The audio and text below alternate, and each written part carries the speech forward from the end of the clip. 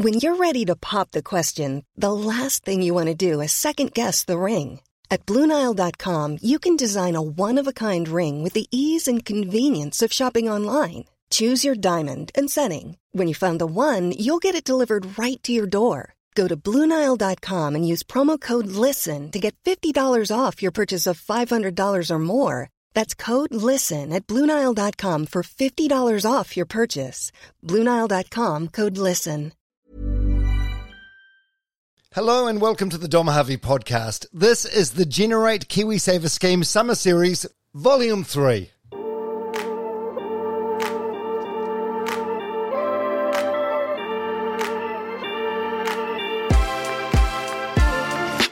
Thanks for downloading and choosing to listen to this very special Best Of compilation.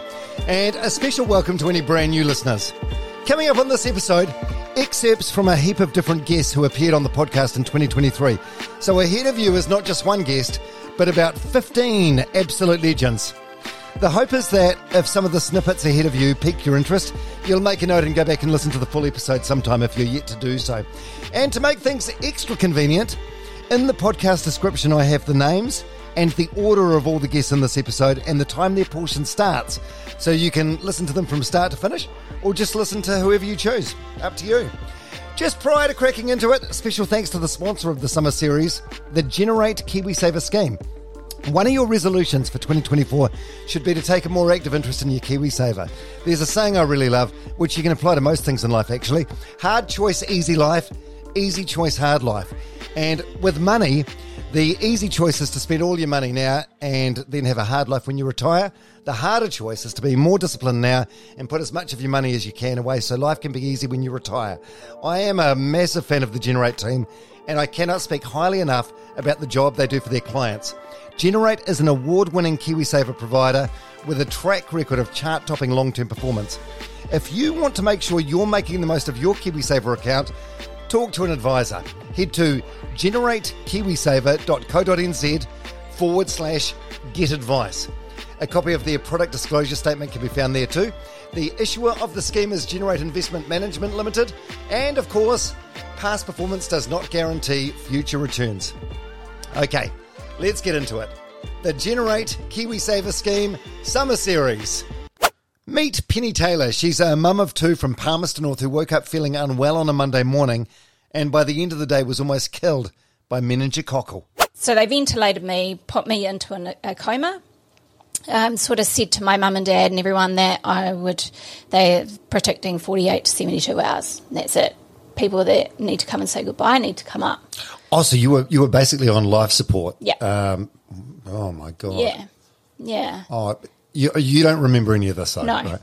Nothing, none of it at all. I have no idea what what everyone else went through. I can only imagine. It's harrowing. Yeah. It's harrowing. Yeah.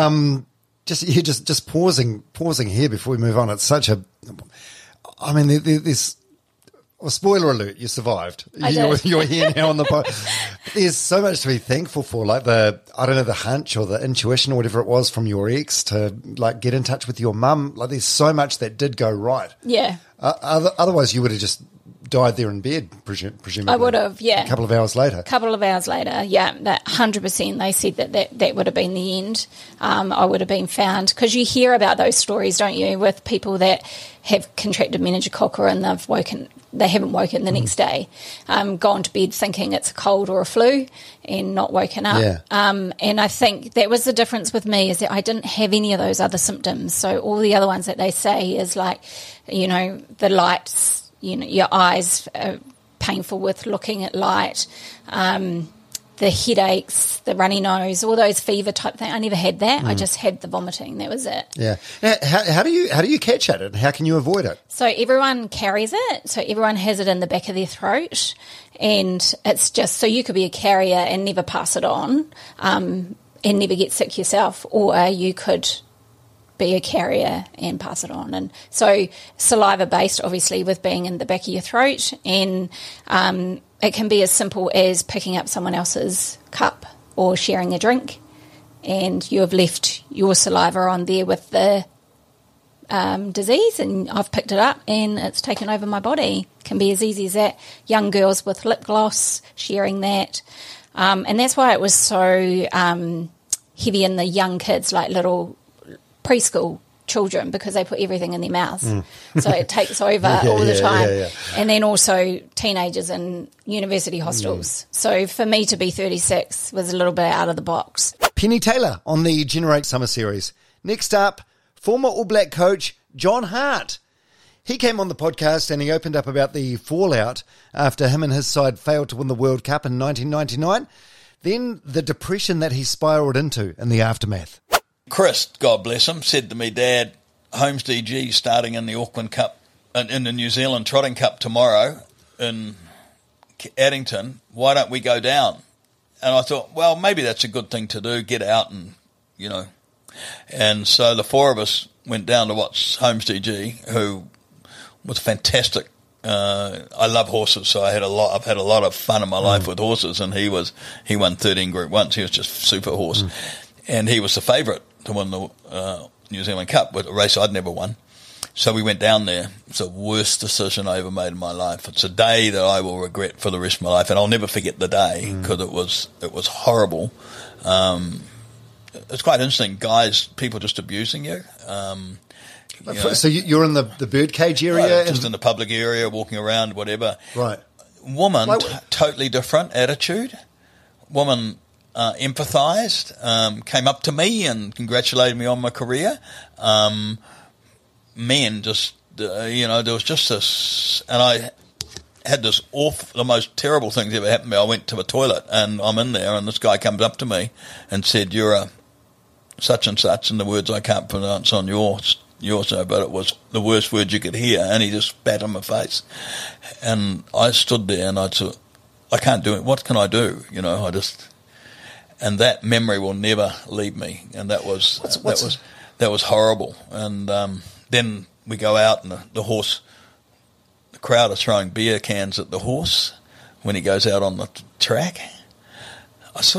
I look back and I think the poor horse didn't know I'd lost the World Cup. I mean, they're both like alarmingly despicable acts, but in some way, and I feel more sorry for the horse. Like that, I did too. I mean, I feel bloody sorry for you as well. I mean, no.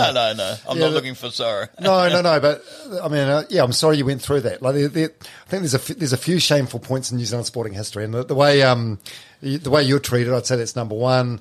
Stephen Donald being sent a bullet in the post after a bet. I mean, it's just it's gross. Yeah. So what was the age of the guy in the bathroom? Oh, what do you reckon? Yeah, I don't know. I could see his face at the time. I've lost it now, thank God.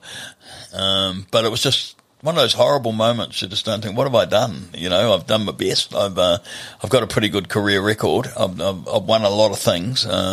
But yeah, that led, unfortunately, to for 2 years, 3 years. I went out of profile totally. I'd left Fletcher's at that stage. I was on my own. I had my own business consultancy. I did nothing for 2 years. I was hiding from the public. I didn't want to be seen. What did you just sort of have like a fear that if you showed your face anywhere, lost confidence? Yeah, really lost confidence, and obviously I suffered depression, but I didn't know it at that time. I mean, we didn't talk about depression. Not even JK was talking about it then. No, I remember I couldn't cross the road one day. I was so scared to cross. Oh, like anxiety. Anxiety, and my mother and wife Judy took me to Fiji for 2 weeks to try and to help because they could see that I was in a bit of a mess. And look, I had two years in the wilderness and really did nothing. And then a stroke of luck changed my life again. John Bailey, the chairman of Bailey's Real Estate, he must have heard that I was struggling. I didn't even know him. Must have heard that I was struggling, and he was organising a fundraiser for Team New Zealand, and the aim was to run a 6-week online auction, everyone contributing items and bidding, and then a big dinner. And he came and asked me out of the blue, would I lead that for him? And And I thought, well, yeah, I decided to. I don't know why I decided to, because I had no confidence in myself at that stage, but it was immensely successful. It got me back on the road, and more importantly, he then, because it was successful, he did really well, and a month or so after that, he asked me to go on the board of Bailey's, and I became the first independent director outside of the family to be on the board of Bailey's, and stayed there for 20 years. I just retired a year ago, and I owe him and that company so much. So a great company. I mean, I just enjoyed working with them, but you needed a break, and I got a break, and otherwise I just don't know where I'd be. And life evolved again, and I found myself and found my confidence, and went on, and I've been doing some fantastic things in the last 15 years or so. I've really enjoyed life again. It's been fantastic. I think there's a good message in there, for a lot of people. It's like, this too shall pass.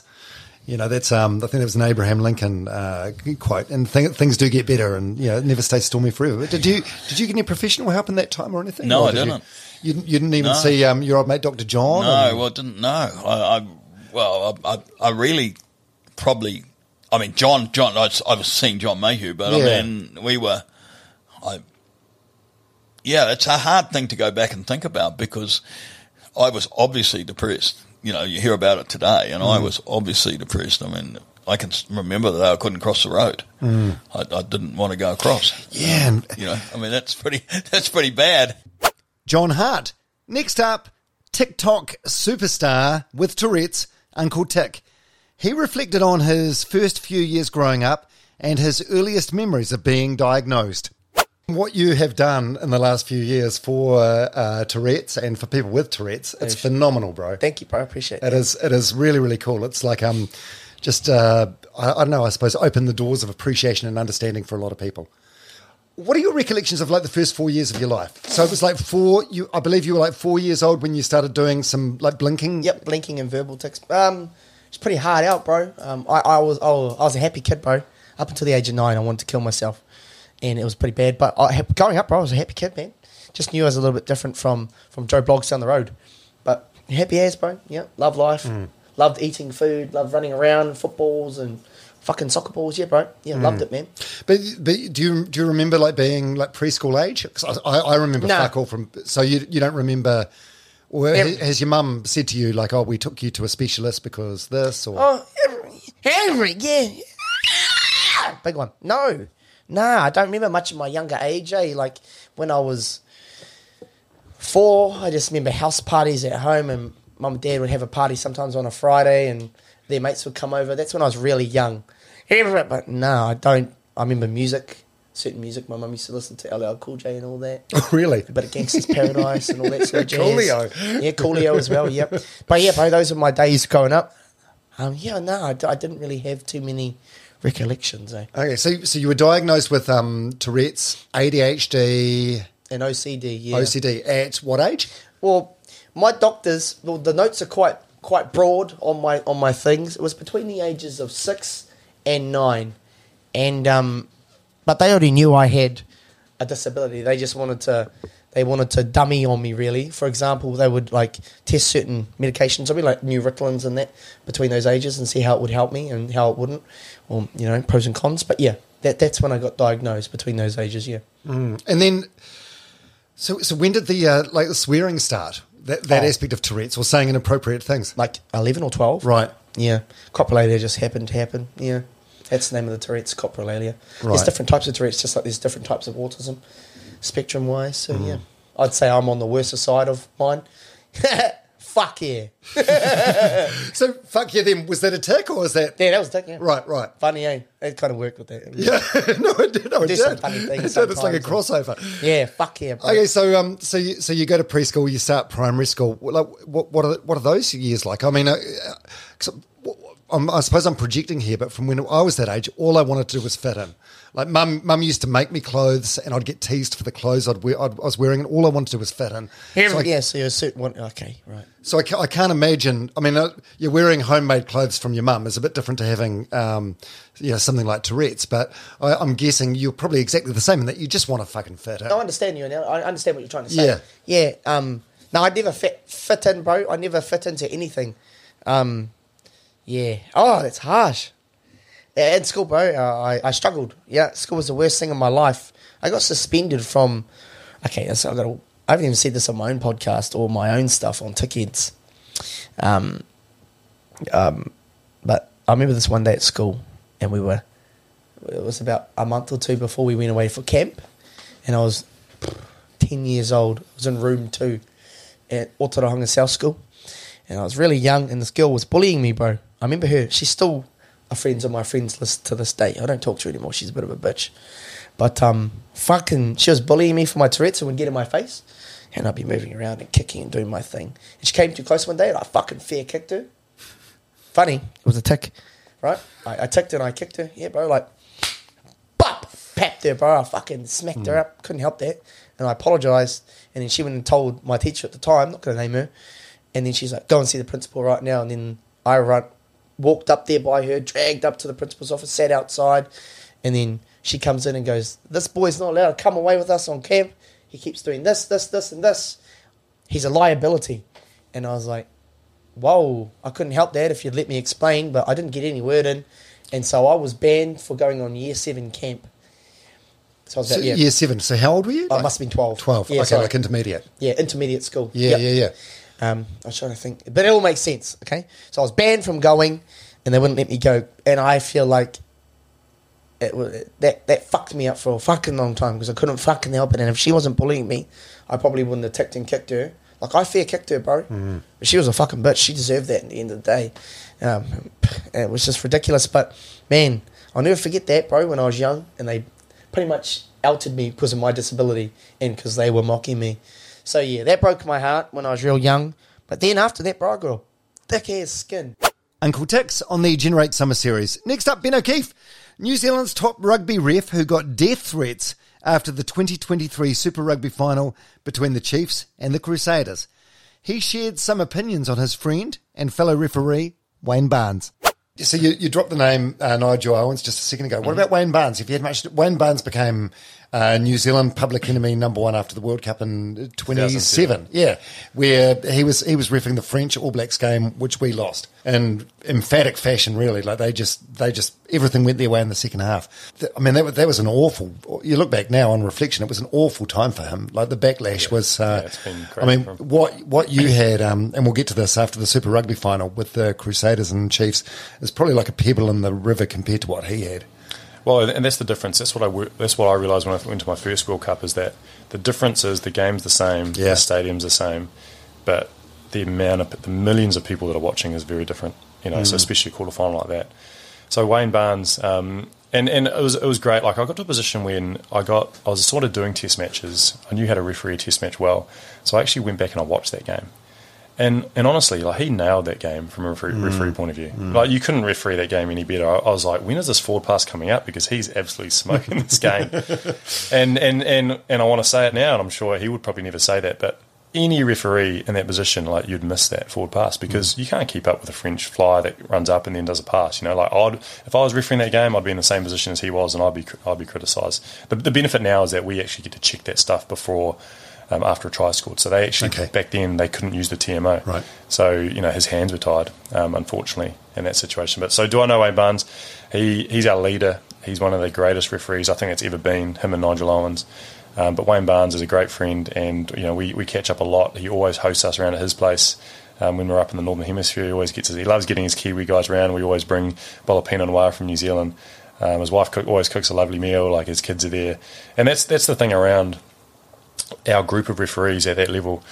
We travel a lot together. We're in those high intense moments together. We spend 2 weeks in Argentina together, in South Africa. We are on FaceTime to our family and friends together. We see things like I remember Angus Gardner. I remember seeing like his boy catch one of his first fish when we were overseas together, which is a sad part around like what we do as well. Like you miss those moments. Yeah. But we're so tight because of those moments as well. So we've got 12 referees going to the World Cup. I think 5 assistant referees, seven TMOs, and like we're such a tight group.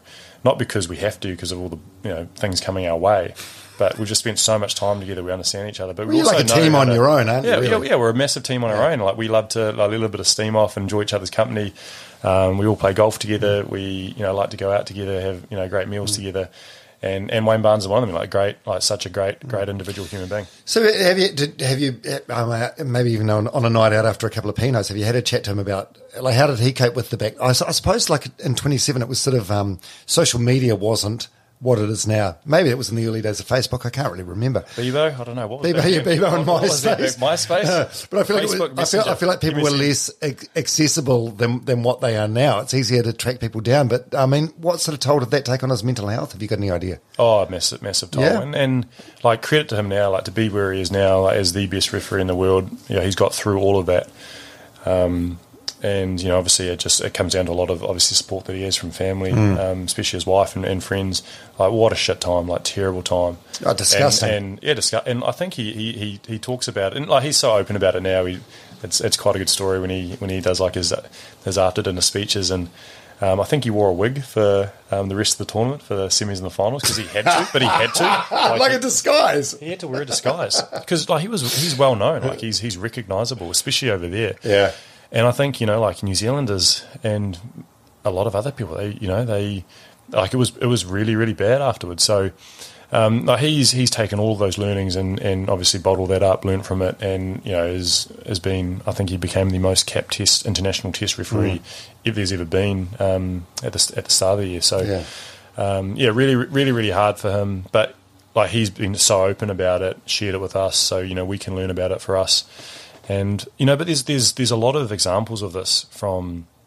It's almost like it'll happen to me if it hasn't happened to me already, but it'll happen to me again. The better you become, the more high games you do, the more trust the bosses have to put you on the big games, and whether you're right or wrong, like it'll be controversial. So there'll be one team that doesn't think you did well, one nation that doesn't think you did well, and one nation that probably thought you did okay. So he's done that. We've had with Bryce Lawrence, he did the same thing with South Africa after his quarterfinal, where basically he couldn't go back to South Africa, and it was close to sort of his career slowly sort of finished after that. And he's been really open about it. But you hear about these guys. I remember we were in Dubai at a camp, and we never really sort of had everyone talk about it officially, but we need to hear that kind of stuff. Like, and I always say this, you've got to be open about anything. Communication's key, not just on the field, but off the field with experiences and in life. And of course it works in rugby. And we had these individuals get up there. We had the Craig Joubert, the Bryce Lawrences, the Wayne Barnes,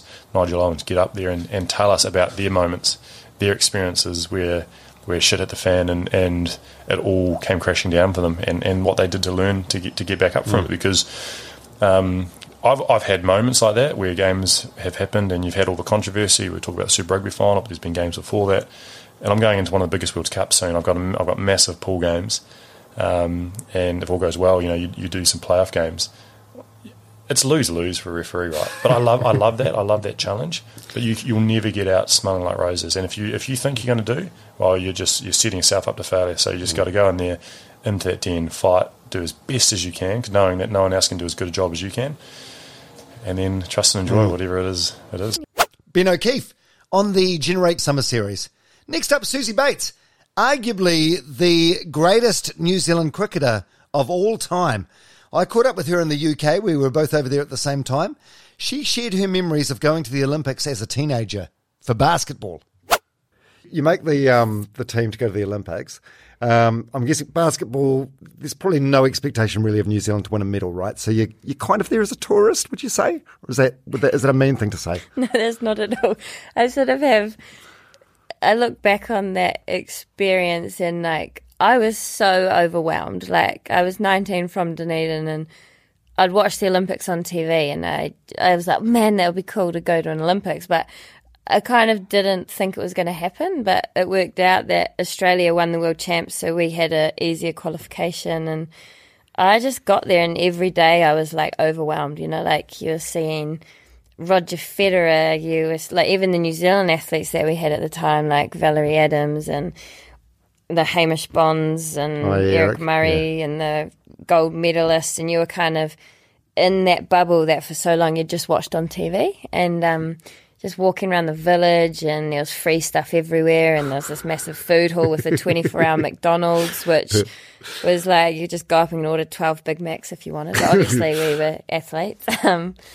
And yeah, we competed hard, but like I don't know where our ranking was, but the fact that we won our first game, and we didn't win any games after that, but we definitely partied afterwards. yeah, that's what you'd hope with the Olympics, I guess. As someone that's never has a chance of going, you just want to get your event over and done with early so you can enjoy the whole Olympic experience. There'd be nothing worse, than having your event on the last day or something.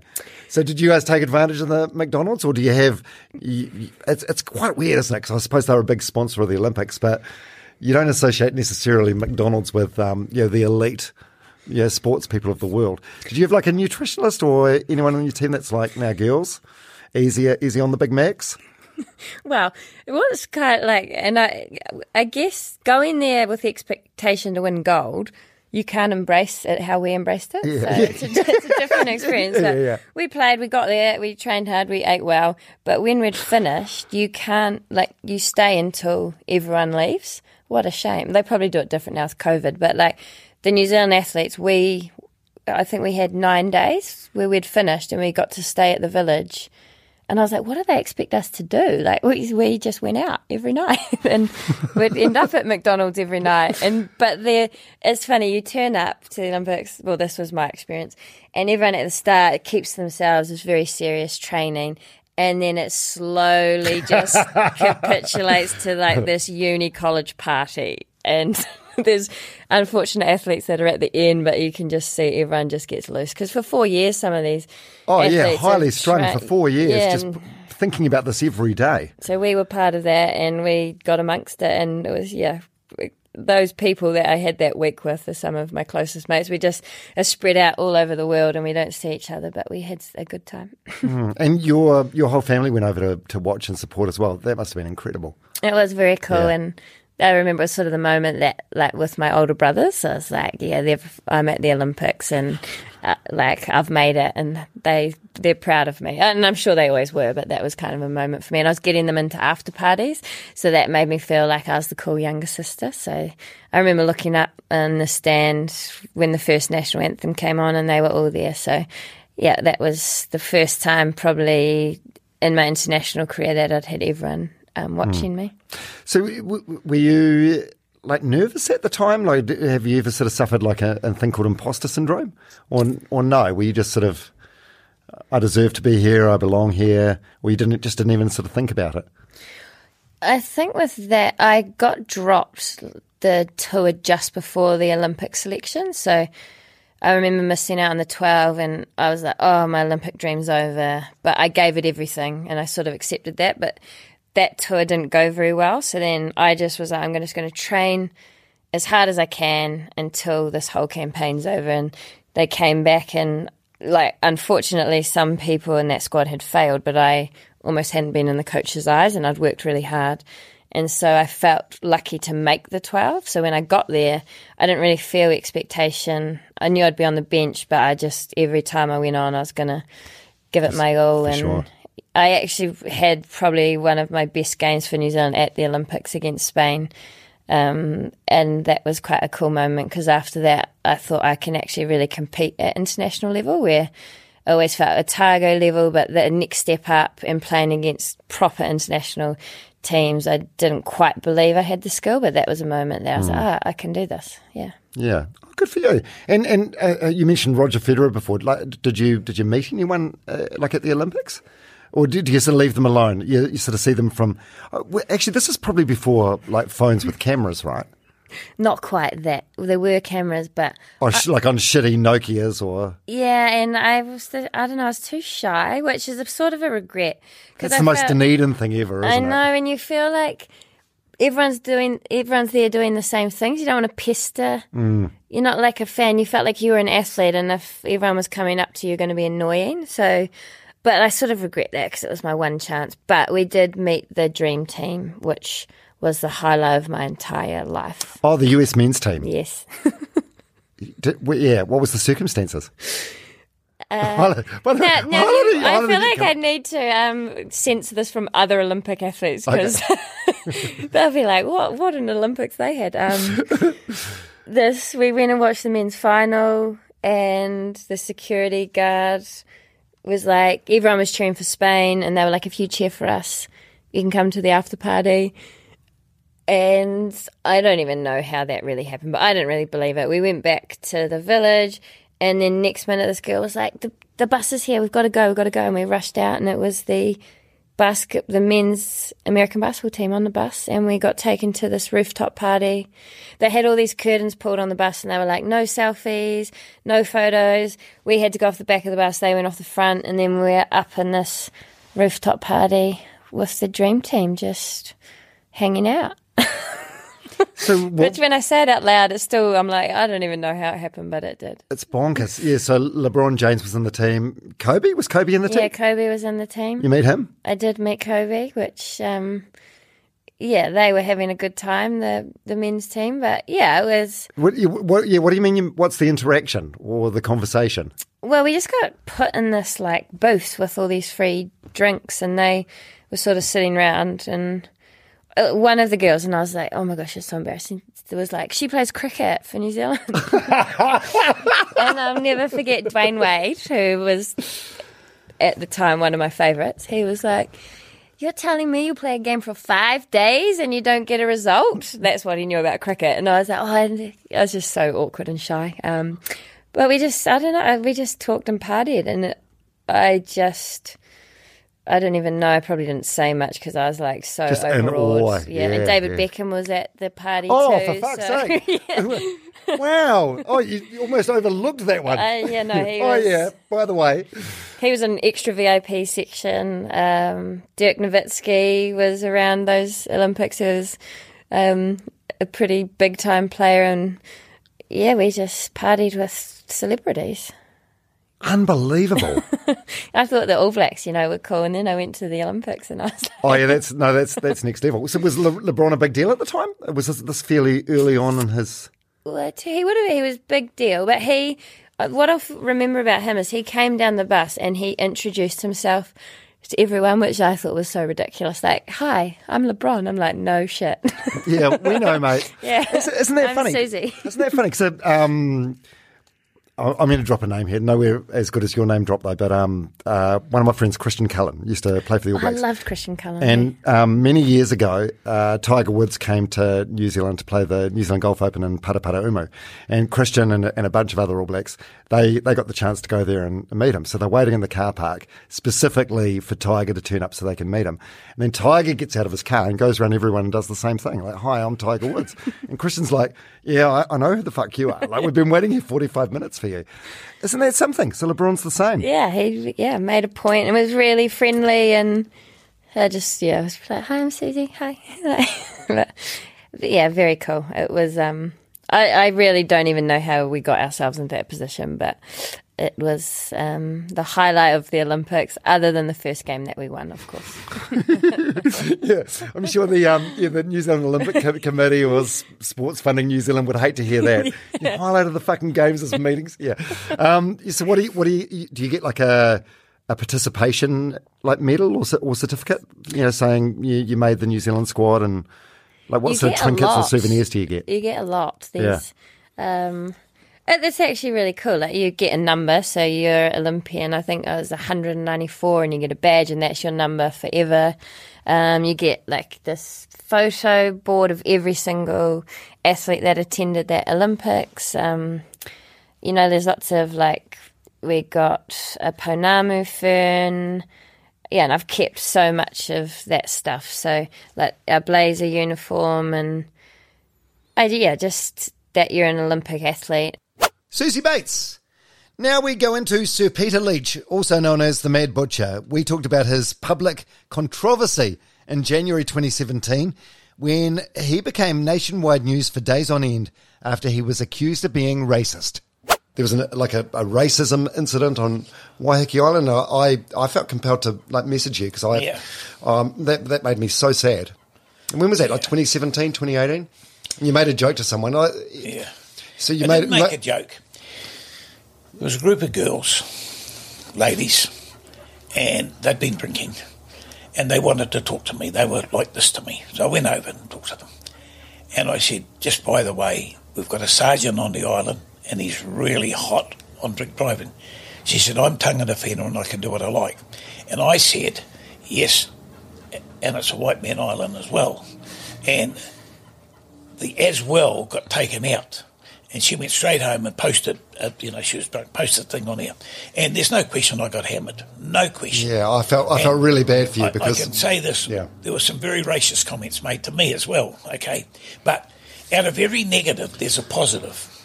Tama Iti come out and supported me. Now, if anyone could have bagged me with credibility, it was Tama Iti. He's a pro, mate, but he come out and supported me. Yeah. So I rang him a few weeks to find out why, and I won't go with the details, but the ways he did. And then there was another guy on social media, an island guy from Mangere, and he said, so you think he's a racist? Well, I'm a Samoan. He said, and I rang him. I rang the Mad Butcher stop to speak to him. And he said, it goes like this. Good afternoon, Mad Butcher speaking. I want to speak to the real Mad Butcher. You got the real Mad Butcher? No, I want to speak to the real Mad Butcher. You got the fucking real Mad Butcher. And he said, I told him that my daughter's sick and I needed to fundraise and I didn't know how to do it. And he said to me, you better come down straight away. And he said, you'll be too busy to see me. And he said to me in a gruff voice, he said, listen, mate, if I'm too busy to help someone with a sick child, I'm not worth knowing. He come down, and my office was a tin shed in the backyard of the shop at Massey Road. And he come in and we had a talk, and I told him how to do it. And I said, I'm going to give you some meat vouchers, and you'll turn them into... told him how to turn them in, and I gave him a few tips. And he said, where are all the other Polynesians that he's helped? And I know there's plenty. Where are you? Yeah. The tide come out. Yeah. Well, when something like that happens... And she had to take that comment down. Yeah. Were you... Yeah, I mean that was mean. It feels like it was banter. Like she was making banter about being a Māori and the perks that come with that. And then you... Yeah. And then... did Susan Devoy piss you off? Like, she was the race relation counsellor at the time, and she first of all came out and said, the Mad Butcher's the least racist person I know, and then she sort of... No. Susan Devoy is a good friend. Yeah. But she was told by her superiors that was inappropriate for her to do that. Yeah. But she had already done it, so it was okay. Yeah. No, I won't have a bad word said against her. No. But I was frustrated for you in that time, so I felt... I know you're big enough and ugly enough to look after yourself, but I thought I got a message to this guy because, mate, I found it heartbreaking, and because you have done so much for Māori and Pacifica communities. My family and me went through some bad times. Yeah, did you? No question. Oh yeah, very bad. It's rough. Mate, there's an outpouring of support. Like I know Monty and a bunch of the Warriors. Yeah. Let me say this. There's two sides to racism: the European, then the Maori side, and I got that Maori side big time. But it's dead and buried. She had to take her thing down because she got so much hate mail, and it's over and done with. We move on. Sir Peter Leach on the Generate Summer Series. Next up, Mary Lambie, iconic New Zealand broadcaster. She was on Celebrity Treasure Island for a brief time in 2023, but in this snippet, we chat about her job as media trainer for the now Prime Minister, Christopher Luxon. When this podcast comes out, all the election debates will be over with. At this stage, there's only been the one that was on TV1 with Jessica Mutch Mackay. Did you watch it? I sure did. And? I thought Chris Luxon did a fantastic job. He sure did. Yeah. I was so proud of him. But I said to my partner afterwards, I said, because she was like, Luxon pissed all over Hipkins. And I said, yeah, but if you're a staunch Labour voter, you probably think it's the opposite way around. I think you can read those things any way you want, I can't think you? your natural biases come into it, and you want to really champion for your guy. Yeah. So I bring this up. So you're working with Christopher Luxon. Yeah, I'm just one cog in the wheel. He's got a fantastic team, a really solid team. He is he's a very, very nice man to work with. He's respectful. He's receptive to ideas. He works like a Trojan. I mean, we know what it's like to put graft in. Well, times it roughly what you and I do by 10, and that's his average day. And I thought he performed exceptionally well. Never ever lose sight of the fact he's very new to this game. Like, he's 5 minutes in politics compared to the rest of the career politicians sitting in the Labour lot. And, you know, it's a hard game. Politics, man, it's a brutal, brutal game. So what's your job? We can focus this on you rather than Christopher Luxon. But like, is it media training? Is that what you'd call it? I would call it, yes. I think just tapping into some of the experience that I've had in TV and maybe some of the things that we say and we do and we look and we express and the language that we use. But don't forget, as I say, he's got a really strong team around him.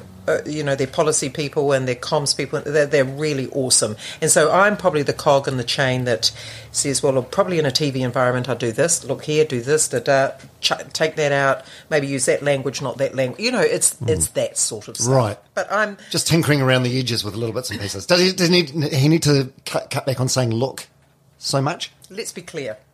Is that another? I noticed look the other day. Look, he's trimmed that back enormously. I was very proud of him. It's really hard actually when you get into a bit of a thing. You know, you get little catchphrases, and then you'll stick with them for 6 months, and then you'll move on to something else. And he got rid of that pretty quickly actually once it was identified. But no, he as I say, he's very super receptive. Super receptive. It's not like you'll go, that's a really stupid idea. No, he is not that guy. And he reads and he works and he barely sleeps. I simply don't know how he does it. What are you voting for? Can I ask? I've always been sort of like national leaning. In the last election when Judith Collins was running for national, I voted for ACT. Yeah. And I did have David Seymour on the podcast earlier this year. He's I had awesome. Great chat with him. I really liked him. But, yeah. So I don't know. I'll probably be one of these people that decide when I get in the booth, but it'll either be national or ACT. What did you get out of David? I should listen to that one. What did you learn about him? Oh, he had some fabulous stories. Like he lost his mum at quite a young age, like in his late teens, early 20s. Oh yeah. So she was sick with cancer, so she had like a bit of a lead up. Like she knew she was going to die.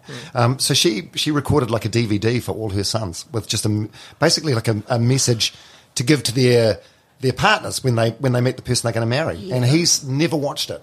Oh wow! I'm like, surely you must have had a curiosity. He's like, no, it's not for me. It's for the person that I marry. So I'm like, what is it, like an instruction manual? He's like, I don't know. I'm like, you must have talked to your brothers about it because surely there's a similar. He goes, no, we've never discussed it. Good Lord. So just, I don't know, I feel that the chat with him sort of humanised him a bit. Yeah. A lot of people sort of think he's a bit robotic. Yeah, very smart. And from a media perspective, I mean, he's gold, isn't he? He always comes out with those lovely sound bites. Yeah, real zingers. Do you know that he and Luxon actually lived literally next door to each other? Did he tell that story? No. Yeah, literally, there's a hedge between them. This is back in the day, and so they know each other as, first and foremost, neighbours. So when Christopher was in New Zealand, David was literally in the house next door. Wow. Well, small world. Small world, we live in a village. Now they can have offices next to each other. Maybe. Let's not get ahead of ourselves. Mary Lambie. Now Rob Mokadaka. Now a very happy and healthy mental health advocate. Rob's life was very different when he attempted a thing called suicide by cop in 2009. I called the police on myself because I thought I was the biggest pile of crap in the world. No one will ever forgive me for all the things that I'd compiled. I built a case against myself. And all the floodgates from the past just burst open. So it's like the past, present, future is all converging all at once. And you're hurt, scared, angry, confused. And I thought, I don't want to be alive. And I thought, I know. I've seen police shoot Māori on the news, right or wrong. I'm a Māori. That should be easy. And I thought I deserved a violent death. So I called the police up, brother. Called them on myself. And ended up being shot in the chest at close range by provoking the police to shoot me dead. The whole thing is just awful, and there's so much to unpack here. The video footage, it's very difficult to watch, but you hear the call, you call yourself and you describe yourself, and you're wearing like costume camouflage gear. Well, I'm wearing World War II trousers from a theatre show that I co-wrote and co-acted in. And I'm wearing a Air Force Army trench coat, which a good friend of mine gave to me as a present. So I'm looking like somebody's having a massive mental breakdown who looks pretty crazy, dressed in military regalia. So I was pretty much dressing the part and freaking the police out. Yeah, so you had a knife in one hand, and in the other hand you had like a ladle covered with a tea towel. So they'd think that was a gun. Yeah, so I had it was a meat cleaver and a soup ladle wrapped in a tea towel. And I went out there wanting to be I just wanted it to end. And I wanted this hurt to stop in my mind. And, so, the police officer did say, don't take another step. And I took that step. And guess what happens when you take that step? When they say, don't take another step. So I got that 9mm bullet into me, ripped through my internal organs, dropped me. And I realised I made a terrible mistake. Yeah, and you can hear that in the footage because there were camera crews that made it there in time. You were yelling out over and over again, "I'm so sorry, I'm so sorry." Yeah, and I've had quite a few people ask me, well, "Who are you sorry to, Rob?" And I had to think about it, and I was like, I think I was sorry to the policeman. I was freaking out. I was sorry to everybody I may have hurt in my life growing up. It was just all these sorries compounded from childhood. So just going back a little bit, so the police turn up, then how long is that whole interaction? I don't know. Time is just, it's blurred. Right, so you hear this, you're in the house, you hear the sirens that you called on yourself, and then you come out on the street? So I called the police and I was wondering, on myself, and I was wondering why no one has come into the house. In my mind, they're going to burst in, blow me away, and that's the end of Rob. Yeah. But no one was coming in the house, and I was getting frustrated, so I went outside onto the street, and that's where they were outside because I did call them. And they're how far away from you? So you're on the street. One's hiding behind a tree. Yes. One's hiding behind the police car. Like 20 metres, 15 metres? Oh, it's around about 15 metres. Right. And they're not that far away, brothers. And so. And do they try and negotiate with you? Yes, yeah. This police officer's trying to reach out to me and ask me what my name is and trying to reach out, but I'm in this full storm. I call it the storm of suicidal ideation, where I was like, don't try and reach out to me. And I think I may have said my name. I did say my name, actually. And so I said my name. What's your name? I said my name. And it's got my other inner voice, which is all in shop representation, and my inner voice going, my inner critic or my inner taniwha saying, why the hell did you tell him your name? And basically, it was kind of like I was trying to reach out through the storm myself. But he did warn me. They said, what's in the tea towel? I said, you know what's in the tea towel? They said, don't take another step. I took that step and bang, shot in the chest at close range. Rob Mokaraka on the Generate Summer Series. Next up, Melly Kerr, the phenomenal young New Zealand cricketer. She reflected on the game she played for New Zealand when she was just 17 years old and still at school and scored over 200 runs against Ireland. But I've seen video footage of that. It looks like it's on like a school field or something. Yeah, it was on a club ground. Right. So, there's houses in the background. Yeah, houses in the back. It's just that old Irish kind of ground. It was a cool little ground, but yeah, it's amazing now where we're playing from where it's come. But yeah, it is. It's remarkable. Yeah, it is. So that's like 5 years ago, and so it's such a short passage of time, but so much has changed. Yeah, ridiculous amounts. And like the footage I've seen looks like it's recorded on someone's handycam, or phone or something. I think it was. So what are your recollections of that? Was it just a day or a game where just everything went right? You're in that flow state. Yeah, what happened? I think so. So I wasn't. It's like people are like, what are you thinking about? Well, I wasn't thinking. And I think that sometimes when you're in your best form as a batter in cricket, you just are your mind's so clear. But yeah, I started my career as a bowler, but I always batted growing up and always have been pretty technically good, and it was kind of a strength thing with batting. And I got the opportunity to open the batting that game, and I hadn't batted much for New Zealand. So I just wanted to kind of make the most of it, and I'd been working really hard on my batting, and just, had a bit of luck along the way, but things just kind of fell into place, and it was just playing, I guess, a strengths-based approach, playing my game, but not premeditating, not overthinking, and yeah, everyone asks about it, and I don't really know what to say ever, but I think it was just, I loved batting, and I wasn't a batter at that point in my career. And I wasn't after that either. But I just wanted to make the most of that opportunity. Yeah, 232 not out. It's insane. It's crazy, eh? Yeah, I mean... You look back now, you're still in the early stages of your career, but you're an established player. Like, you look back now, and what do you think? Like, you're a kid, basically, eh? Yeah, I mean, I haven't thought about it too much, but yeah, as you get older and you think about it, I was 17, still in school, and yeah, but it was crazy day really, so the team went out to celebrate afterwards, and you couldn't even go to the bar. We all had a drink, and we all had a drink in the bar afterwards. What did you have, like a raspberry and lemonade? The classic raspberry and Coke. But yeah, so we had a team drink in the bar. I was allowed in the bar because someone could just say they're my parents.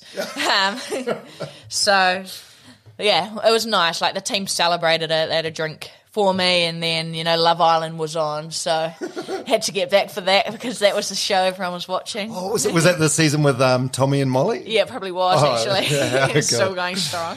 Wow. And then did life change much after that? I mean, that's when you first came onto my radar, because I read about it. But in reflection now, I mean, it would have been a 30-second piece on the news, not the lead story. Yeah. Like if Bowden Barrett had a hamstring injury, it would have been ahead of that in the sports news that night, probably. Yeah. And a lot's changed in the 5 years since then. But yeah, did much change for you? I guess, yeah. Well, nothing changed, but, there was media interviews. I was annoyed because the next day, because I was a teenager as well, I was sleeping in and tired after that day, and then the media manager was like, so Breakfast TV want to talk to you. Can you get up at 6 a.m? And I was like, jeez. So, yeah, there was more, I guess, media around it. Even today, every now and then, you still get asked about it. So it definitely, you just get asked about it, and there was a lot of media at that time. But I didn't really see it or anything because I was over in Ireland, which I think was good, just to not be there to, to hear that stuff. And I don't go on social media too much ever and look at... not getting high on your own supply. Yeah. Well, I mean, it's a double-edged sword, isn't it? So if you're going to do that, and then you got to read the bad stuff. 100%. You got to take the good with the bad. Yeah, but no, it didn't change anything. But I guess, to a degree, it gave me somewhat a little bit of confidence that I have a method that I can score runs. Millie Kerr on the Generate Summer Series. Next up, Matt Watson. This episode with the ITM Fishing Guy was the longest one in 2023 at over 2 hours. It was also one of the most listened to and commented on. In this snippet from this podcast, Matt shares his memories of having to deliver his baby in the passenger seat of his car. I'd started the show, but it wasn't paying. It was in the period where it wasn't really paying, so I was still doing crewing work, working on a boat called the Ultimate Lady, because we had an even bigger mortgage to pay for now and another kid on the way. So I was doing fencing work, farm fencing work, and I was doing crewing work when I wasn't, trying to put together a TV show. And we'd already had Hannah, and I'd gotten from sea, I think that day, and I was exhausted because we do big hours out on the boats. And Kaylin jumps out of bed about midnight and starts pacing. And I said, are we on? Do you want me to start the truck up? And she said, no, it's not labour. She said, it just feels like bad period pain. And I said, get in the truck, because that's the exact words she said 45 minutes before Hannah was born. 45 minutes before Hannah was born, she was walking around the room saying, it's not labour, it's just bad period pain. And I just remembered those words. I'm like, get in the truck. She goes, no. Like stupid, it's bloody 1:30 in the morning, and it was a storm, like a proper thunder, lightning, pissing with rain, wild Northland storm. And I said, I don't care, getting in the truck. And she said, don't ring the midwife, don't wake Karen up in the middle of the night for nothing, because we're just going to go to the hospital, we'll sit there and we'll be back by. So anyway, I said, I don't care, jump in the truck. We just about get out of the drive. We don't even get out of the driveway. Kaylin says, fucking drive faster, this baby's coming. And I went to give her the told you so. And I went, Not the time and I or just the said, place. "What?" I made eye contact, and it was not the time to say I was right. And like we live down like a real long gravel road, so it's not safe to drive fast on. And I'm just driving as fast as I was comfortable driving. And Kelly's going, "Can you drive faster?" And like I thought to ease the tension, I'll chuck some music on. So I flicked the radio on. It was probably you were probably DJing then. It might have been not at that hour in the morning, but I was probably the edge because the song was Salt and Pepper Push It. And this is true. This is a true story. So I crack up laughing. I look at Kayleen. She's not laughing, right? So she goes, "Change that fucking song." So it was still the old cassette. Pushing the cassette. And unbeknown to me, "Where's your head at?" And I was like, get it? Honestly, honest to God, they were the two songs. And then I would go, and then Kayleen still didn't think it was funny. So I was like, okay, no music, just drive as fast as you can. And we're about, or in good driving conditions, probably 30-minute drive to the nearest hospital at Kawakawa. And we get about halfway there, we get to Pakaraka at the intersection, and Kayleen says, I think we're going to make it. I'm like, thank goodness. Bear in mind, so I've not even been to an antenatal class because I've been away at sea. And, not for our first, not for our second. So I don't know anything about, the pushing and the contractions and all that sort of stuff. And I don't know if that could prepare you to. No. And I was kind of one of those guys like, geez, women used to have babies in caves. What do you need to go to a class to learn how to have a baby for? I was that guy. So we're going down the road and she said, like literally 10 seconds after she said, "I think we're going to make it," she goes, "Nah, pull over. It's coming right now." And I said, "Hold on a sec," because I could see there's literally one street light or two street lights together at the Pakaraka Weighbridge, which is the only bit of light between us and the hospital in the far north. And so I thought, if I pull up under there, at least I'll better get some light to see how to do this baby thing. So when she said it's coming, I rang the midwife. And she was like, "Oh, how are things going?" I'm like, "We're having the fucking baby at the Pakaraka Weighbridge. Can you get here as quick as you can?" She said, "Yeah, I'm on my way." So I pull over there and then I just think, oh, geez, I'm in luck. There was a guy already pulled over. He was wearing his yellow raincoat. He was in a white Honda. The bonnet was up. He'd broken down. And he thought I'd pulling over to help him. And so we pull over and I'm still on the phone to the midwife. And I said, look, because I rang her and said, "Look, you might have talked me through what I've got to do here." And I said, "Hang on, look, there's a guy here. I'll pass the phone over." So this guy's walking up to my window thinking I've come to help him. And I open the door to give him the phone and he turns around and just runs, like sprints back to his car, dives in the passenger side. And I watched him going around locking all his doors and he laid on the floor of his car. And I was thinking to myself, and I said to the midwife, "Sorry, that guy's gone." Because there was obviously a lot of, Kayleen's in labour, so there's a lot of noise and stuff. I think he thought I was giving Kayleen a hiding. Oh, right. And he freaked out. He just thought, there's this big violent situation going on. He ran and hid in his car. So I said to the midwife, "Look, I can't do this and talk to you. Just get here as quick as you can." And I hung up knowing that she was on her way and went around to the passenger side of the car. And I'm soaked by this stage. It's pissing with rain. I opened the door and I said to Kayleen, "I think you're going to take your pants off." To which she said, "Yeah, no shit." Okay, Dr. Watson. Yeah. So yeah. So passenger seat reclined back as far as it can go. Yeah. Passenger seat reclined back as far as it can go. And so you sort of standing on the roadside, or you managed to sort of squat on the? I had one knee in the well, one leg outside the door because I was sort of there, and I had a headlamp in the. That's lucky. Yeah. I'm a always prepared guy. I actually had half a dozen towels in the back seat for this very eventuality. Knowing that Hannah came quickly, I actually had some towels ready. Oh, actually? I had 6 towels folded up in the back behind the seats ready in case. So I'm organising the towels and to, protect the upholstery. You got to think about the resale. I know, yeah, exactly. No. And it was hard to see what was going on there. It was a pretty tense situation, not ideal. She's pretty gnarly down there at the best of times, but there's a lot going on, a lot of fluid and stuff. But what I could see was, and we didn't know whether having a boy or girl. We didn't find out for either. and was just very, very purple, like a lot more bluey purple than what Hannah was. And I thought, fuck, this doesn't look right. And the cord was around his neck, and it was kind of like, so I rang the midwife and I said, she's driving. I could hear her driving. I said, look, the cord's around his neck. I should cut it. I got some scissors here. I'll cut it. And she said, do not cut anything. Don't cut anything. Just wait for me.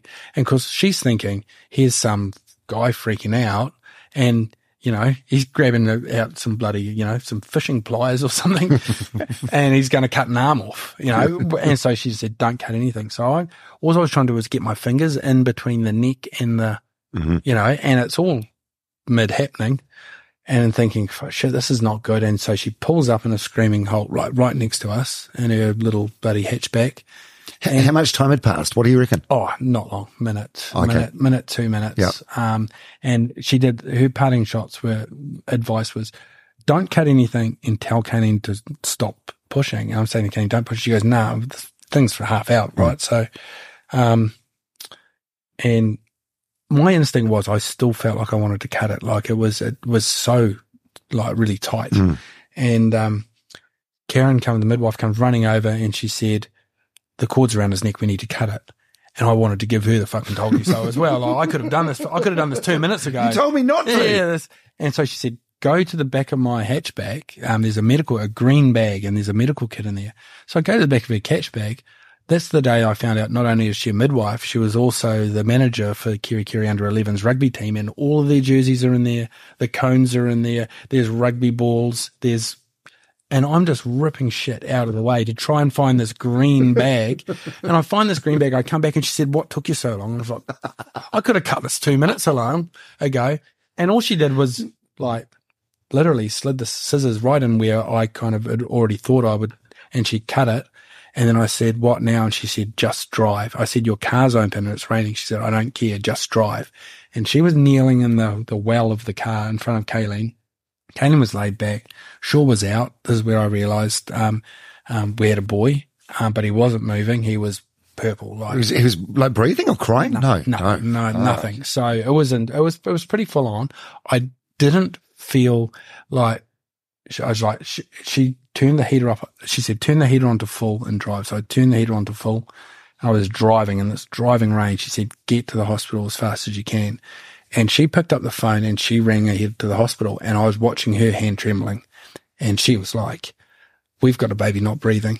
And I was like, and I could see she was panicked. Like she was, and this is a midwife, the most together, awesome people that do this awesome job. And I could see her panicking. I was like, shit, he's dead. No, he's dead. And then we get to the corner, and I'm going way too fast to the corner because I'm looking at him going, oh shit, dead baby. Car crosses up. And she kind of loses grip of him. She was whacking him, like she was slapping him on the back, like hard to try and get him to breathe. He kind of squirts out and hits his head on the roof and starts crying. He's alive. Wow. Yeah. And every time I drive that stretch of road, it's like a kilometre. And for that whole kilometre, there was no noise, no movement, nothing. Not until we got to the corner, and I ended up on the wrong side of the road, and the midwife kind of lost grip while she was trying to whack him, and he bounced his head off the roof and started screaming. And, he carried on crying for the next 4 years. Oh, just like his dad. Fuck, that's terrifying. Yeah. Right. Yeah. Moment. And again, mostly when I talk about these moments, it's like in a comedic, because it is crazy. Like, and when everything works out good, you can joke about that sort of shit. But I suppose it's the nature of a platform like podcast where you get to go back and reflect and go back in a detail. It's a lot, man. It's a lot to deal with. It's not. I mean, I've told that story that many times to a whether it's a public speaking gig or in an interview, but it's a soundbite. It's a soundbite. You're not actually taking yourself back. It's a hell of a story. Matt Watson, a great New Zealander on the Generate Summer Series. Next up, Shaz Dagg. Shaz is the first amputee to complete the Coast to Coast. She made the decision to have her arm amputated after it got badly disfigured in a freak farm accident. This was a special moment where she admitted for the first time that she's proud of herself. It's a good story. I'm in sort of two minds about it, because it's had you after the accident, had you left the arm, which was useless Yep. and ornamental for all intent and purpose, you wouldn't have had the pain that you're in now? Possibly not, but we don't know. That pain could have eventuated to a higher intensity as it went on as well, Dom. So I don't know. It's that what if. But why wait for that what if? You don't know. So, like I said, move on. Cut the bugger off. Yeah. And you did. You definitely did. And when you stand in front of the mirror now, like, you like what you see? Absolutely. You love the new Shaz, yeah. Oh, for sure. Yeah. Yeah, for sure. I mean, I'm still me. Yeah. I haven't changed. Or even new and improved. I mean, the things you're I doing think so, now, yeah. like you never did beforehand. I'm a better person. I honestly believe I'm a better person. Yeah. Do you? Yep. Yeah, I really do. I really do think I'm a better person. I mean, physically you're fitter, but what do you mean better though? Mentally. Yeah. I mean, I was never mentally unwell, but I just feel like mentally I've got stronger, more resilient. But I never really thought about that. But it's just, I'm a better me. Totally. I feel a better person. I love who I am. And I believe you when you say you wouldn't change it. No.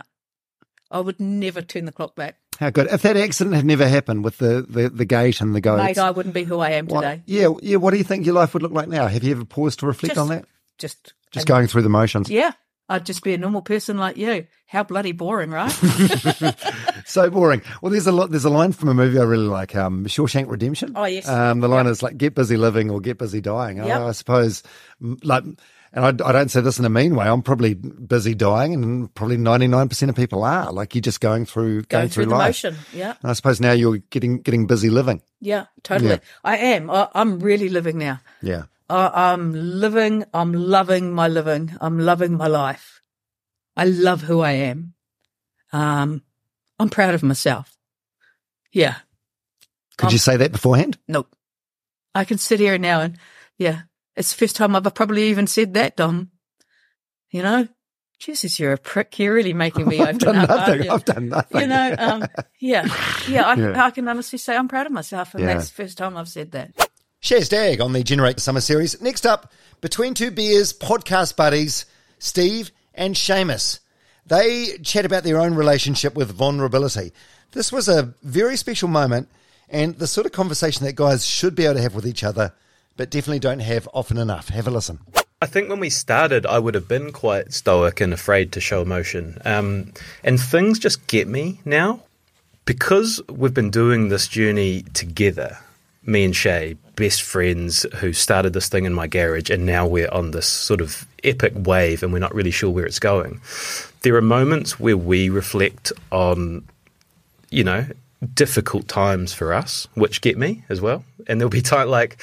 What do you mean? Have you got an example? Guy and Espina came on our show, and really weird dynamic because our show is Between Two Beers and it's sponsored by Export Gold.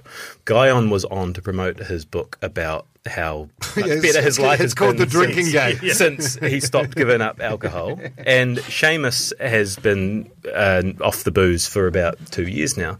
And towards the second half of the episode, Shay started sort of talking about his experience with booze. And Shay, I don't want to speak on your behalf. Go for it, man. But is it the cheeseburger story again? Shay is in probably having the best year of his life. Like, he is smashing it on all fronts. And I remember we might have started the pod. It might have been early days. He was not in a great place. Like, struggling. It's all right, man. Go for it. And... yeah, as you can see, when I think about how far he's come and how difficult those conversations were, it gets me. Yeah. Yeah, I think it's been really good in terms of making sense of the world for me. It's given me a voice where sometimes a lot of maybe what I was thinking or things that were rattling around in my head, they wouldn't come out and they'd bottle them in. And my way of coping was to turn to the bottle, and it was to drink and to suppress those emotions and maybe not deal with them.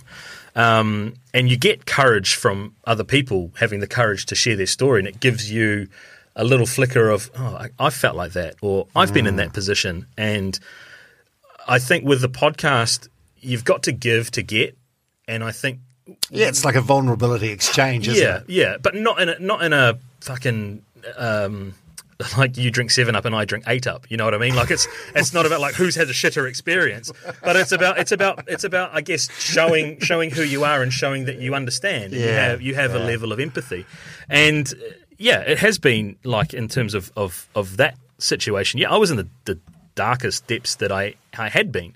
Why? What was there any sort of like catalyst? I think probably I was looking around in like comparison as a thief of joy or whatever that saying goes, and I was sort of mid-late 30s, no relationship. I was living at home with my mum, which is totally fine, but you're Duncan Garner, if you're listening to this, it's all good. But like life's a shared experience as well. So I'd love my mum dearly, and I love spending time with her. But there is an element of joy that was probably missing. So while I was able to do some cool things and travel around and have exciting experiences, you want to share those with people, right? You want to share that aren't just your family. So there was probably a little bit of sadness and probably a little bit of avoidance in that kind of time of my life. And they were probably all coming home to roost. I was feeling a bit sorry for myself being, like I said, that age, no house, no kind of assets, not that they'd be all and end all, but in my mind,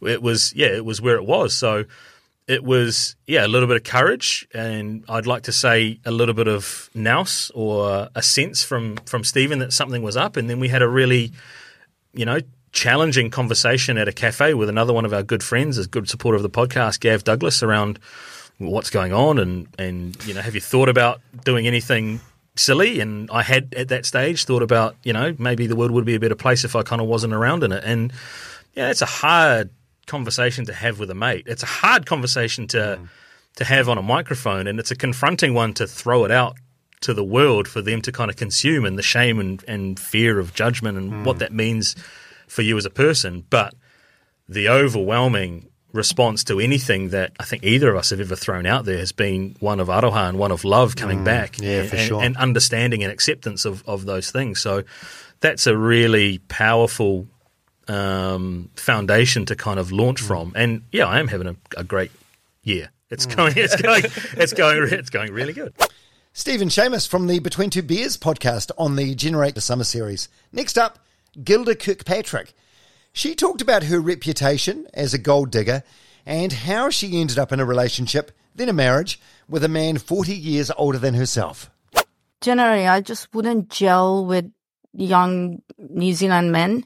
It's just they had a whole different sheltered life, and none of them really understood, like I couldn't talk to them about politics. I couldn't talk to them about in the international stuff or, a whole bunch of experiences that I had. I hardly could find anybody who had, you could talk to them and they will sit there and look at you like, what the fuck? And that was it, As I said at the beginning of this, I find you very intimidating because you're very intellectual. No, you're very smart. No, it's not about that, but it's like, I've lived a life, So when I met my ex-husband, he had been a young immigrant to New Zealand. He started from nothing. He came from a very conflicted place, his parents were Irish, so his mom was orange and his mom was green and his dad was orange. It's a no-go. So his father's family tried to shoot his father because, it was a sacrilege to mix Protestant and Catholic.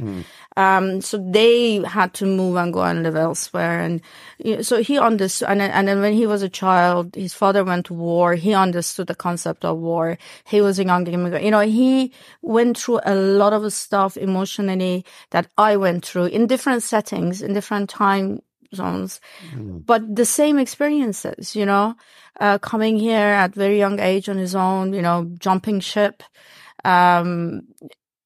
So him and I really gelled and connected. Although there was, he was much older than me, but it just worked. We were like, whoa, we get each other. And that to me was my digging gold. Yeah. So this is your, are you still legally married? You broke up? No, you divorced? We divorced because it was actually amicable. At the time, like for a couple of years, we were discussing that. I was like, I think I'm gonna want to have children, so we can adopt or get a donor, etc. And he was firmly against that, and he told me that because he already had adult kids, or he just didn't want to do it again. And I was like, fine. And so anyway, it took kind of a couple of years, and we were like, even when I had my first child, we were still living together, So we were very open about the process, what happened. And we are still best friends. I see him, a couple of times a week. So this is, friends. This is, James Kirkpatrick, who's, 43 years old. So he's how old now? Like 93? Yeah. 93. So when you got together, you were 26, I think. 26, and so he was 40, like early 70s. No, I think 69 right. or something. Yeah. Right. And you just like attracted to the intellect? Yeah, or it was that. It was that. We just, I had so much to talk about, and he was so charming, we had lots of friends in common. That's how I met him. And he originally told me and my sister that he was doing some project in Otahu, I think, or something. And he wanted our help because at the time, we studied architecture. So, and that was his, he was a developer. And then he gave a project, I think, to do his offices or something like that. So it was kind of a gradual thing. And he just, one time out of the blue, he was like, introduced me to some of his friends as my fiance. And I was like, what the, it was just funny. It was, and it kind of was like, well, why not? It wasn't like a passionate thing. It like a slow burn where you just sort of got on really well. And it was, but it was never about, lost, and it wasn't. Our friendship, it was full of respect. Our age difference was a lot. He was going through some stuff at the time, and it just worked. It was more like a great friendship that got the marriage stamp on it.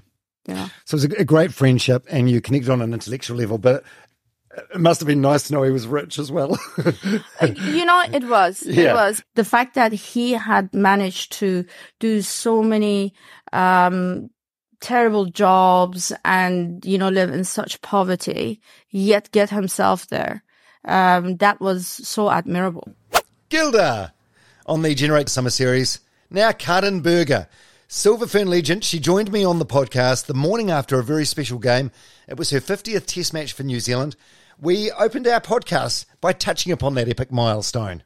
You and I have been going backwards and forwards. We set this up maybe a month ago, 6 weeks ago, and I assumed that you were going to be in Auckland for netball, but I had no idea the significance of the game. So yesterday afternoon, it was New Zealand versus Australia, and you guys won. Congratulations! And it was a milestone game. It was your 50th game, as a Silver Fern. And at the end, there was a presentation with a big bunch of flowers and massive highlights we were playing on the video screen. And here you are, the morning after. Oh gosh, yeah, it's been a massive couple of months for us actually. To be honest, a year, heaps of netball. So it's just good to have finished on a high like that last night. Unfortunately, we didn't come away with the cup because of the goal differentials, but to be able to win the last couple of games against Aussie was amazing. And I wasn't aware of the milestone and that it was happening. So I pretty much found out when I arrived at the game. How were you not aware? Well, I like, we don't track how many games we play. Like, we get told, oh, great, you've played so many games. So I knew it was coming up at some point because of the filming that they'd done prior. So I just didn't know when it was going to happen. To be honest, I actually thought I missed it this year. And I think I was watching the men's game before ours, and one of the camera people came up to me and was like, oh, congratulations. I was like, on what? So yeah, that's pretty much when I found out. But it's good to not know, because that just adds a bit of extra pressure on you that you don't need, you know. Celebrations and surprise afterwards, quite nice. Yeah, but it must be a nice time to, I don't know, maybe take a moment to pause and reflect on where you've come from, because before I started researching for this chat, I thought I knew the Karen Berger story. I thought talented netballer, maybe got shoulder tapped to come to New Zealand and sort of develop here. But the actual story is quite different, and we'll get into this. But you moved here when you were 18. You weren't on anyone's radar when it came to like high performance sport. Yeah. And you just like grind and grafted away for many years. Yeah. I think people quite often ask me, like, why did you make, like, what made you make the big move? And at that point, like, when you're 18, you just want to go do something. You want to have fun. Like, any adventure is a good adventure. So Mum mentioned that she had family here. I was actually here at Aussie. Dad had a best friend over there, or Mum had family here, which I hadn't met at that point. But I thought, yeah, why not? And I just came for a holiday, for a gap year, and that turned into 12 years. And I think the netball was a good driving force for me to want to stay. But I also started building a life outside of that. And I think that's what helped with that grind. Took me up to 7 years before I actually pulled on that black dress. So, and again, people ask me how you lasted that long, or how you kept grinding. But if you've got other stuff that you can focus on, and also not have all your eggs in one basket, that's just a part of your life. Silver Fern, Karen Berger. Next up, Nigel Beach. Nigel is a physiotherapist from Mount Maunganui. He's also a good mate and follower of Wim Hof's breathing and cold exposure methods. In this snippet, we discuss his friendship with Wim. He is a remarkable man who has a technique called the Wim Hof method, which utilises breathing techniques and gradual, non-forced exposure to cold. An awful backstory, right, with his wife. Yeah, and when you think about why did Wim get into this? Well, his wife committed suicide, and he was left with four children between the age of 5 and 11 to bring up. So his real mission, he wanted to end depression. So she had depression, and she committed suicide. And, he had his own grief to go through as well. So that was his very noble cause for seeking out how to help the world. And he's just a massive, his spirit is phenomenal. If you could watch a documentary on him, I think, and if it was just one, I would say the Goop Lab. No, I would agree with Gwyneth Paltrow. You've seen that? Yeah, it's a good bite-sized entry into the world of Wim Hof. Yeah, and it comes from a bit more of a feminine angle rather than some of the, people that he was on Joe Rogan's podcast. So then you got a lot of macho male men attracted to his techniques and methods, and they were sort of telling the story from but I think Gwyneth's show brings it down to more of that more feminine style, which I really like. You're not just a student of his, though. You and him are sort of like mates, right? Yeah. He stays at your house. Yeah. So we're very good friends, good confidants. Massive respect. How did that happen? So that study was in 2013. So then I read that study. I was blown away, and I was like, this is going to help my population of clients. I have to seek this guy out and learn more from him. And he happened to be coming down to Australia to do a week-long live-in retreat. So I went over there to try and learn more about his methods. It was an amazing group of people. There were 30 of us there. This would never happen now. There'd be probably 500 people there, and you'd probably get an instructor of Wim's. But there were 30 people there, and we're still really tight to this day, that group of people. And there was no one there really going to learn about his method to deploy it in a clinical setting. It was more people, they had Lyme disease, major depressive disorder, all manners of, there was pain. It was like, wow, this is amazing. But all of these people were sort of seeking out that top 2%. These were real successful people in business, but they might have been suffering with burnout, or successful people in whatever they were trying to do in life. So amazing group of people. So I went and had a week with him, just connected. And we became really good friends. I helped him articulate some of the science that I was seeing from what I thought was occurring during the Wim Hof method. Then he came and stayed, with the family, and my little boy's middle name is Wim. So wow, so there's a connection there, named after Wim. That wasn't my choice; that was my wife's. You do a great impression of him. You I don't know if you want to share this on the. Maybe this is a private thing, but when I stayed with you, we walked up Mount Maunganui, and you were bare feet, and you did an impression of Wim walking up Mount Maunganui, chatting to strangers on the way. Oh yeah, because it was amazing. Because Wim was staying, and we were going up the mount, and it was always a bit of a bugbear of mine when you go up the mount that people wouldn't say hello, and. I like saying hello to people. You're both out there doing the same thing at the same time, and it's kind of a cool connection. I agree. I'm like that with running. It is. I wave at everybody. And Wim just wouldn't say hello, mate. He'd say, "Hey, man. Hey, how you going? Good on you, man. Keep it going. We'll go on. You go." And these people were just getting bursts of enthusiasm from... This weird, barefoot, Jesus-looking guy. They didn't know who he was. So... Yeah, it was great stuff. You told me another story about most people had no idea who he was, or they didn't acknowledge him, and then there was some guy at the top that said, "Oh my God, you're Wim Hof, you changed my life," sort of thing. That's so cool. And I've been with Wim so many times now. Jess and I went and saw him, had a week with him in Australia a couple of months ago, and he's so full of life, mate. But he practices what he preaches. He gets up in the morning and he does the stuff. But when you're out with him in public now, like especially in Australia, people come up to him and say, "You saved my life." One guy jumped through a restaurant window. Wim and I were having dinner. He jumped in through the restaurant window and hugged him and said how he saved his life. So, and that just happens so often, mate. Yeah. Amazing. And he travels only with like carry-on, right? Like he turned up at my house. I had to give him a pair of shoes. And he had just a backpack, which was half full. He had nothing in there. So, mate, he's the gypsy traveller. Yeah. Nigel Beach on the Generate Summer Series. Next up, Healthy Kelsey. She's blown up and become famous for her food.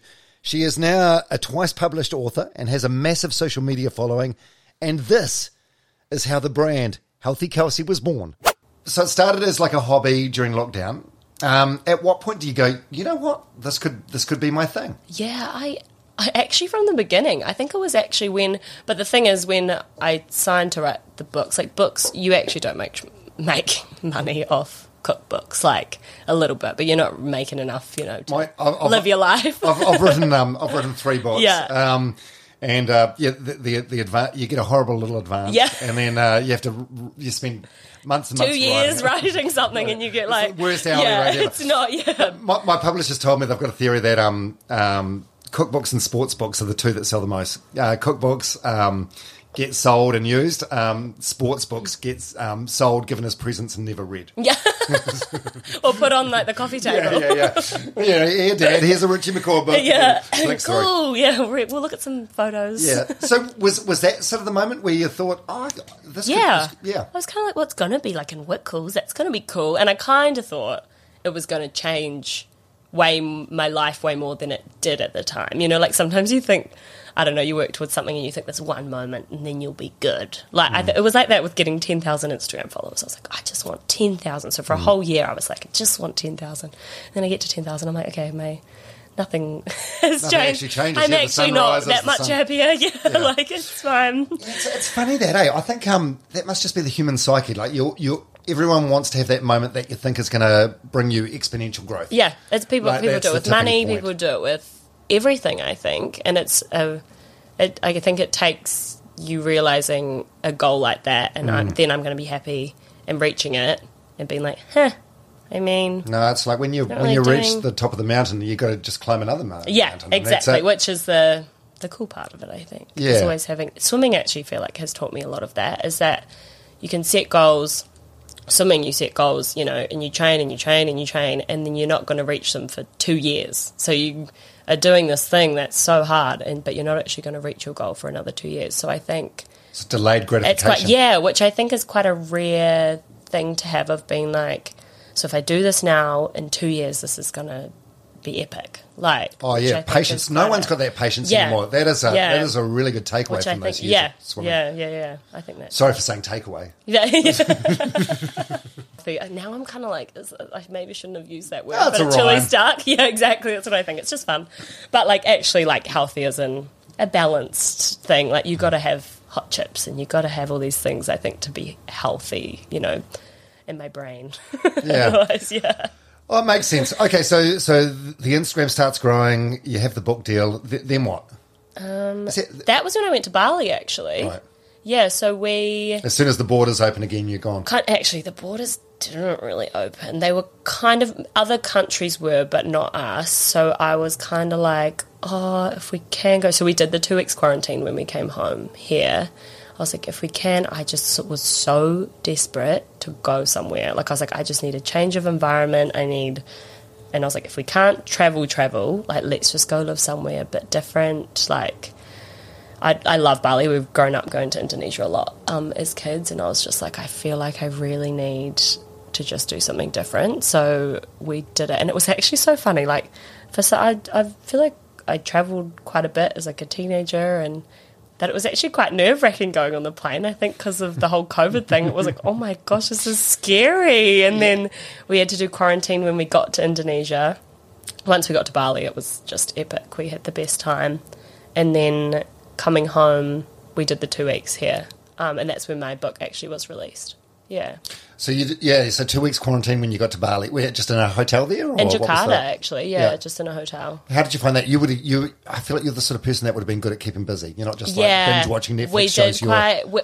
We thought we were going to be those people. We were like, okay, let's get up and we'll do workout, and then we got our little outside time. We were like sick, and then we would like do some work, and then it would only be like 11, and we're like, oh no.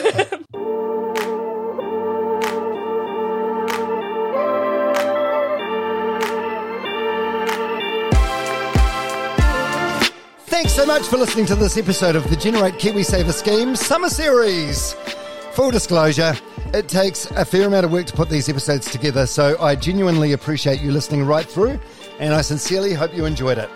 If you ever want to get hold of me for any feedback, guest suggestions, anything else, I'm Dom Harvey NZ on Instagram, or you can email me, domharveynz@gmail.com. And if you don't do so already, please hit the subscribe or auto-download button on your podcast app so you won't ever miss an episode of the show. 2023 has been epic, but 2024 is, I hope, going to be even bigger. Guests in early 2024 include the star of Virgin River on Netflix, Martin Henderson, Warriors coach Andrew Webster, and Steve Williams, the caddy who worked with Tiger Woods at the absolute peak of his powers. It truly is going to be a cracker of a year as the podcast continues to grow. Just before I sign off, big thanks to the absolute weapons at the Generate KiwiSaver scheme.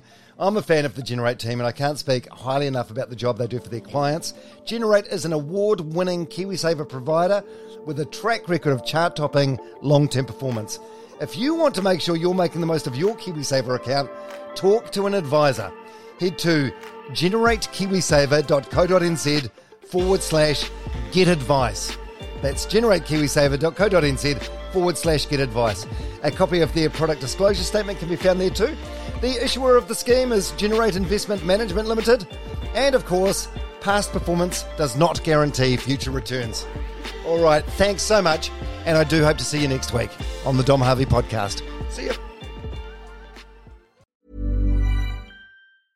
Even when we're on a budget, we still deserve nice things. Quince is a place to scoop up stunning high-end goods for 50 to 80% less than similar brands. They have buttery soft cashmere sweaters starting at $50, luxurious Italian leather bags, and so much more. Plus, Quince only works with factories that use safe, ethical, and responsible manufacturing. Get the high-end goods you'll love without the high price tag with Quince. Go to quince.com/style for free shipping and 365-day returns. Imagine the softest sheets you've ever felt. Now imagine them getting even softer over time. That's what you'll feel with Bowl & Branch's organic cotton sheets. In a recent customer survey, 96% replied that Bowl & Branch sheets get softer with every wash. Start getting your best night's sleep in these sheets that get softer and softer for years to come. Try their sheets with a 30-night guarantee. Plus, get 15% off your first order at bowlandbranch.com. Code BUTTERY. Exclusions apply. See site for details. Planning for your next trip? Elevate your travel style with Quince. Quince has all the jet-setting essentials you'll want for your next getaway, like European linen, premium luggage options, buttery soft Italian leather bags, and so much more. And is all priced at 50 to 80% less than similar brands. Plus, Quince only works with factories that use safe and ethical manufacturing practices. Pack your bags with high-quality essentials you'll be wearing for vacations to come with Quince. Go to quince.com/pack for free shipping and 365-day returns.